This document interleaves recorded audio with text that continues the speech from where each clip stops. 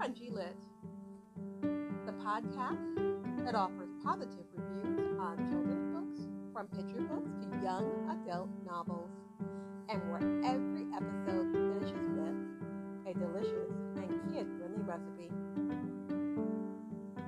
For the next couple of episodes, our focus will be on Christmas books.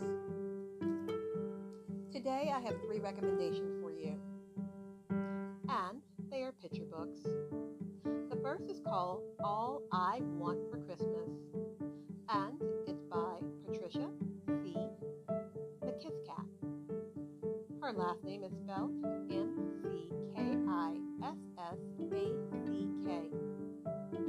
This book is beautifully illustrated, and the story is heartwarming. It's set in the Depression, and it's about 3 sisters who want the same thing for Christmas. However, they understand that times are tough for everyone and that Santa can't always come anymore. Will they get that thing their hearts desire? Will it make them as happy as they think it will? Or will they have to wait another year?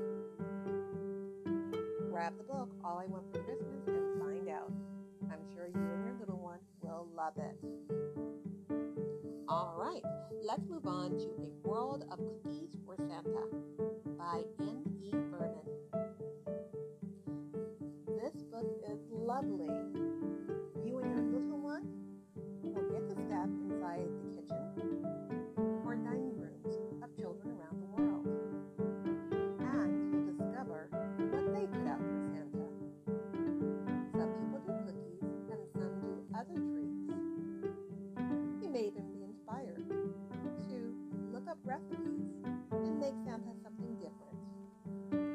Last but not least, there's Llama Llama Holiday Drama by Anna Dewdney.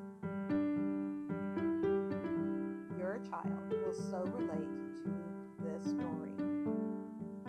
Llama Llama is so frustrated, and the family prepares for Christmas and does things like shopping and tree decorating and rushing around.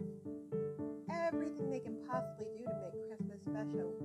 All Llama Llama wants is for Christmas to be here right now. It's hard to wait. It's hard to be patient. Why can't it be Christmas right now? Why can't we stop everything else and open presents and celebrate? This story will make you remember being impatient, and your child will relate. Check out Llama Llama Holiday Drama, and of course, because it's Anna Dewdney, it's all in rhyme. Alright, now it's time for that delicious recipe. Let's talk about ingredients you're going to need. You're going to need tortilla shells, preferably corn. You're also going to need oil cooking spray, a baking sheet, a sturdy plastic knife, and you'll either do savory spice or sweet spice. So, let's do the prep work before you invite your little one to the kitchen. Let's go ahead and preheat the oven to 350 degrees so it will be ready shortly. Let's grab that baking sheet and oil spray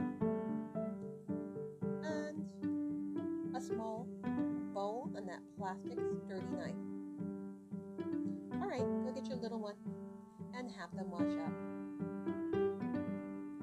We are making baked tortilla chips, a delicious snack. So, you and your little one need to decide if you prefer it to be savory or sweet. If you prefer savory, sprinkle in chili powder, salt, and a dash of garlic into that small bowl. If you two prefer something sweet, then go ahead and mix cinnamon and sugar. Now comes the extra fun part for your little one. Give them the tortilla shells, let them put plastic cutting board, or a plate, and let them use the plastic knife to cut the tortilla shells however they like. We're not looking for perfect triangles. We're not looking for perfect circles. We're looking for any shape or design they want. That's half the fun. As they cut them up, have your child place them on a baking sheet. When the sheet is full, take a moment to savor the experience and ask your child to describe what they made. Are there snake tortillas on that baking sheet? Are there some that look like ornaments or clouds? Have fun with it and have a positive conversation about it. All right, now comes your part. Lightly spray the oil spray onto the tortilla, very lightly across the baking sheet. Now, you and your little one go ahead and grab pinches of your spice to go on top of the tortilla shells. The cinnamon sugar, or else the garlic, salt and chili powder, and lightly dust your tortilla shells. All right, if your oven is done with the preheat, slide the tray in and stand by. They should only take about 10 minutes at the most, but they can be ready after about 7. So here's what I recommend. I recommend setting a timer, whether you want to use a kitchen timer, an egg timer, or something on your phone.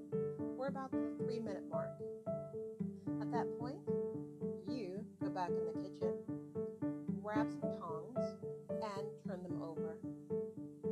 Invite your little one in to again dust them with your flavor after you give them one final spray. So you spray, they sprinkle the flavor, and back into the oven it goes to finish.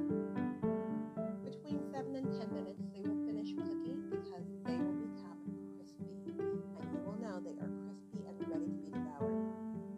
When they're crisp, but before they turn dark brown, turn off the oven and remove them.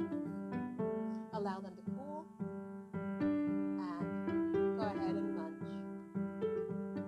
Stay tuned for future episodes of Crunchy Lid, the podcast that offers positive children book reviews and yummy kid-friendly recipes.